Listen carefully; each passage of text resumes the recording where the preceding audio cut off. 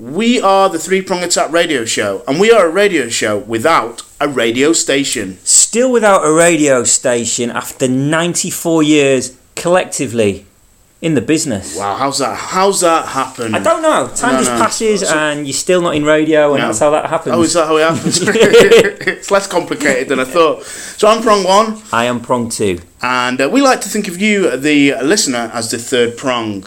Now, I'm sure everyone listening to this knows the election results. I'm sure no one's sort of decided to stay away from the results until the prongs make their prong pronouncement. Yeah. So I'm sure you all know, but I'm sure if you are even that interested in why the results happened in the way they happened, you've probably read papers that have told you that. You've probably, again, not waited for us to tell you how it's happened. So, but because this is a prongcast, the first prongcast after we've done, after the election, we thought we may as well sort of speak about it. And I've sort of watched a bit of coverage, read coverage. I feel like I'm is it Linton Crosby? I feel like I'm a Linton Crosby. Okay. I'm a strategist, but maybe I'll do it for good. Are you responsible for the Tory majority? I'm like the reverse of that. Okay. I'm not the reverse. Oh, the Labour spin doctor. That'll be the one. I'm sort of like the. The other side. Are you responsible for their result? But I don't know who's up. I only had one vote. Okay. But yeah, so I thought we could maybe just talk a little bit about the election. And the first thing I thought was, if you're a fan of food banks, you really like them. Good day for food banks. Yeah, then this is the election result for you, because good day. Under the Tory Lib Dem coalition, food banks went, the amount of people using it and the amount of food banks went up like some ridiculous amount of figure that from when the Tories and the Lib Dem coalition came in to when the 2015 election, so many more food banks. So if that's what you're about, you love food banks, you think they're great. This is the election result for you. I mean, I bank with the Co-op. They've been struggling. It's nice to see a bank that's doing well. Yeah, this is one of the few banks. That's a British success story. Yeah, it's one of the success stories. So, obviously the Conservatives won, but Lib Dem. I wonder if the Lib Dems now they're looking back, because they sort of got decimated, didn't they? Sort of Tories sort of targeted their seats and did well in their seats, and I just wonder if they now look back as a party or individuals and think that 5 years was worth it. I don't know. And another thing, if they truly were tempering the behaviour of the Tories, then we are all screwed. Everyone listening to this, just worry.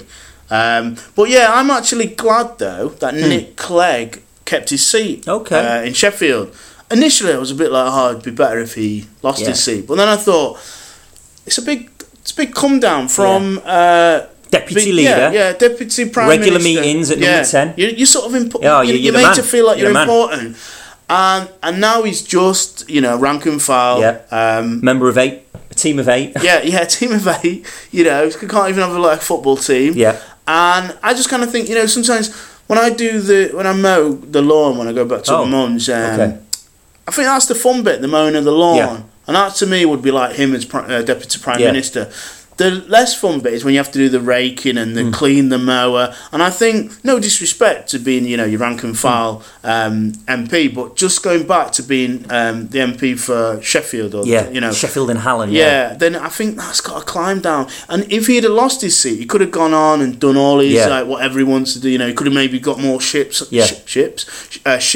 LBC. Because he does broadcasting, a bit like us. He's a broadcaster. So he could have done, but now he's just confined for the next 5 years to do with his 8 colleagues, all looking at him, and going, it's you to blame for this. And I also thought it was interesting that with the Lib Dem voters, because a lot of people in 2010 voted Lib Dem. From what I understand, because they were disillusioned with Labour, and people said, disillusioned Labour, I voted Lib Dem this time. But it seemed that a lot of their seats went to the Tories this time. Which makes me think, did the Lib Dem voters who were once disillusioned Labour voters, who then voted Lib Dem, then this time voted for the Tories? Which, if that's the case, these Lib Dem voters are the true definition of floaters, or floating voters, as some may call it. So, very interesting. I don't know if if you want to, if you voted Lib Dem ever, then you can tell us more about your thinking behind how you vote. But Nick Clegg has stepped down as the leader of Lib Dem, and there's a couple running, isn't there? There's Farron, is it? Farron, Tim Farron and Norman Lamb so far, the two. I mean, there's not many actually to choose, unless Nick Clegg stands again, which is what Farage did. You can resign and that's odd, isn't it? You resign and then you sort of come back. As you said, that was a bit like when I handed my notice in at work and then they didn't accept it, and then the ball was back in my court and I didn't know what to do. I think Farage has been listening, because you did. I did. You did offer to resign, and then they said, "Well, you don't have to." Yeah. And you sort of So he's a bit like you and Farage, similar. And you've angled for his job in the past. I'd make a good UKIP leader. I'd make a good UKIP leader. Yeah, well, you have said this before. It's a bold statement. I was just going to say, though, of the Lib Dem leadership campaign... Norman Lamb? Yeah, Norman Lamb has been backed by none other than pop star Dappy from N-Dubs and a solo career in his own right. Now, obviously, it's a bit like... When I saw that, Dappy's sort of getting involved in Lib Dem leadership. It did strike me as being a bit odd.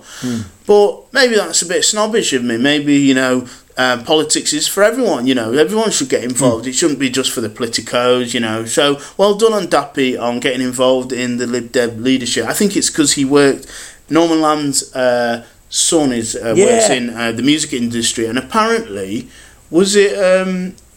I think Norman Lamb remortgaged his house so Norman Lamb's son could invest in the music of, I think it was Tinchy Stryder. Okay, if it was Tinchy Stryder, Tinchy Stryder is famously a friend of Chuka Amunu. Yeah, so you were saying this, before the show you were saying, because Chuka, he was one of the favourites to become the next Labour leader, Labour leader, and he sort of did a Farage in reverse in a way, because he put his hat in the ring to be the next Labour leader, and then took his hat back, and people wondered, why did you put your hat in and then take your hat out? Is there something hiding in that hat? Why don't you wear your hat? Why are you throwing your hat all the time, Chuka? So there's a lot of talk about his hat, but he so he's no longer running. Do you find that odd, Prong 2? Or I never really connected with Chuka, to be honest. A lot of people were very impressed by it. What was it that you didn't connect with? Skin colour? Amongst just one of I mean, that was a minor thing, but I'm not having a Labour leader with the Chuka. Apparently, I was reading somewhere, it's not Chuka, it's pronounced like snooker. It's Chuka. Oh, Chuka. Chuka. It sounds a bit like, I don't know, Chuka, Mimi Chuka. I don't know why I say it in a sort Scouse of accent. That's weird. But so apparently it's Chuka. But he didn't connect. Did he feel like he was a bit? I didn't connect. He was a smooth operator, but I didn't. He's a good front bench spokesman, but I didn't really connect to him. But on a sort of a same note, I'm going to make a video. And deliver a speech and send it to the Labour front runners. Okay, so Not to Chuka now. Sorry, but not to Chuka now, but to the others, to Burnham and Yvette Cooper. And telling them what they should be doing. Telling them what Labour members are thinking. Okay, and what do you hope to achieve from this? I think I might. I think they'll listen to me and bring me on board their campaigns. Yeah, but if you send it to all and they all like what you say, then you're going to have to make a decision as to who surely you should send it to the one you favour first, and if they don't get back to you, send it to the next one. Because I think if you send it to all and they all like what you say, I really like that. It's about fairness. Yeah. So could you get how long would be? I want it to be about 2 or 3 minutes. Yeah, so short and snappy.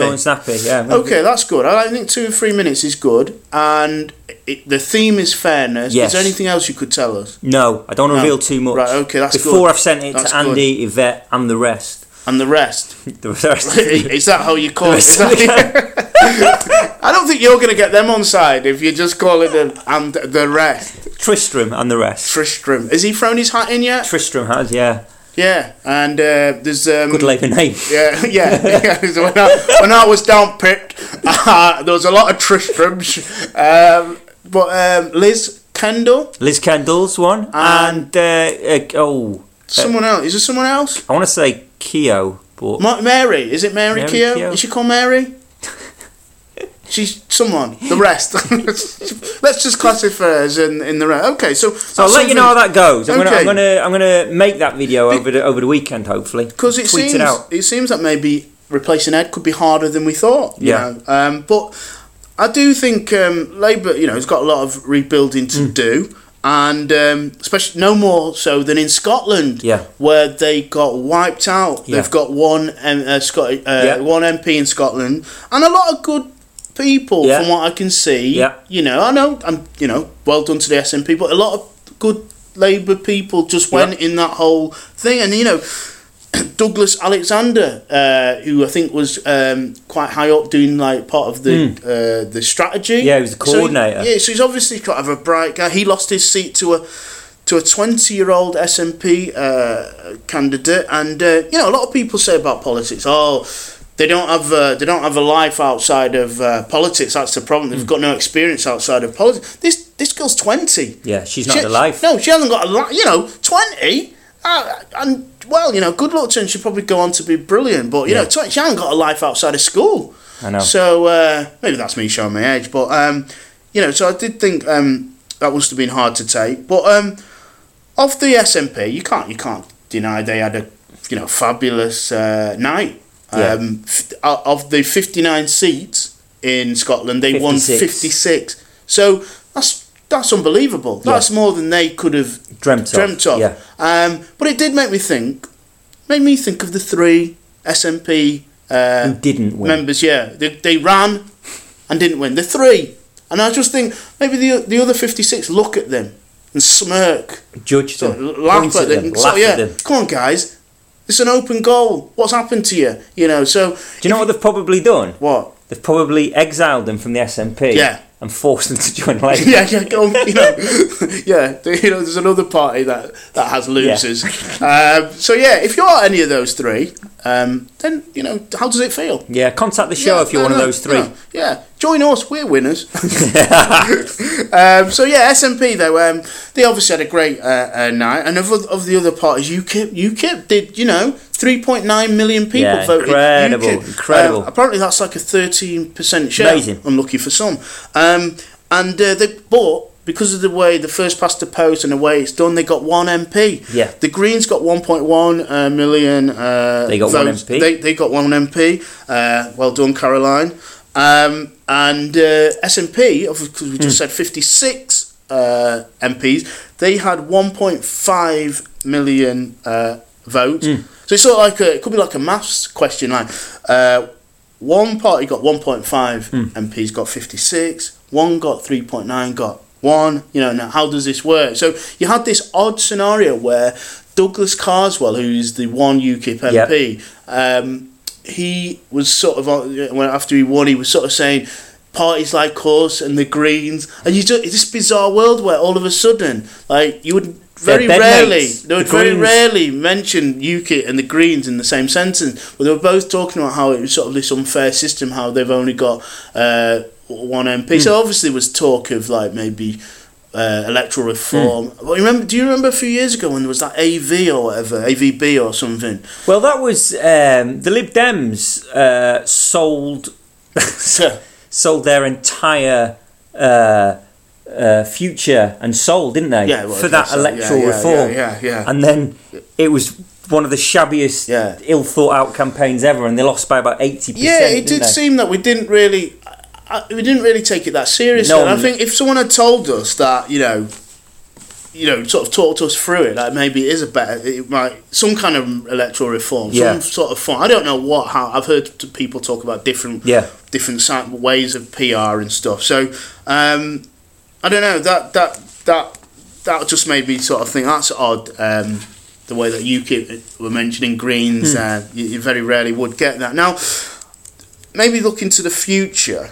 Can you do that? In terms of, well, a little bit. Okay. Because apparently the boundaries are going to be changed. Yep. I don't know if you know more about this, but it seems that somehow how's this work? Why is stuff why are we changing the boundaries? How's this come about? Oh, you're right. I'm asking you. Am I the political expert? Oh no, you seem to know about stuff. All right, I don't know about that, but I do know that it will. They tried to do it in the last Parliament, and it will benefit the Conservative Party. So it will. They've already got a majority. Yeah, but this will definitely. This thing's going to help them. Definitely will. Which seems a bit unfair that they've already.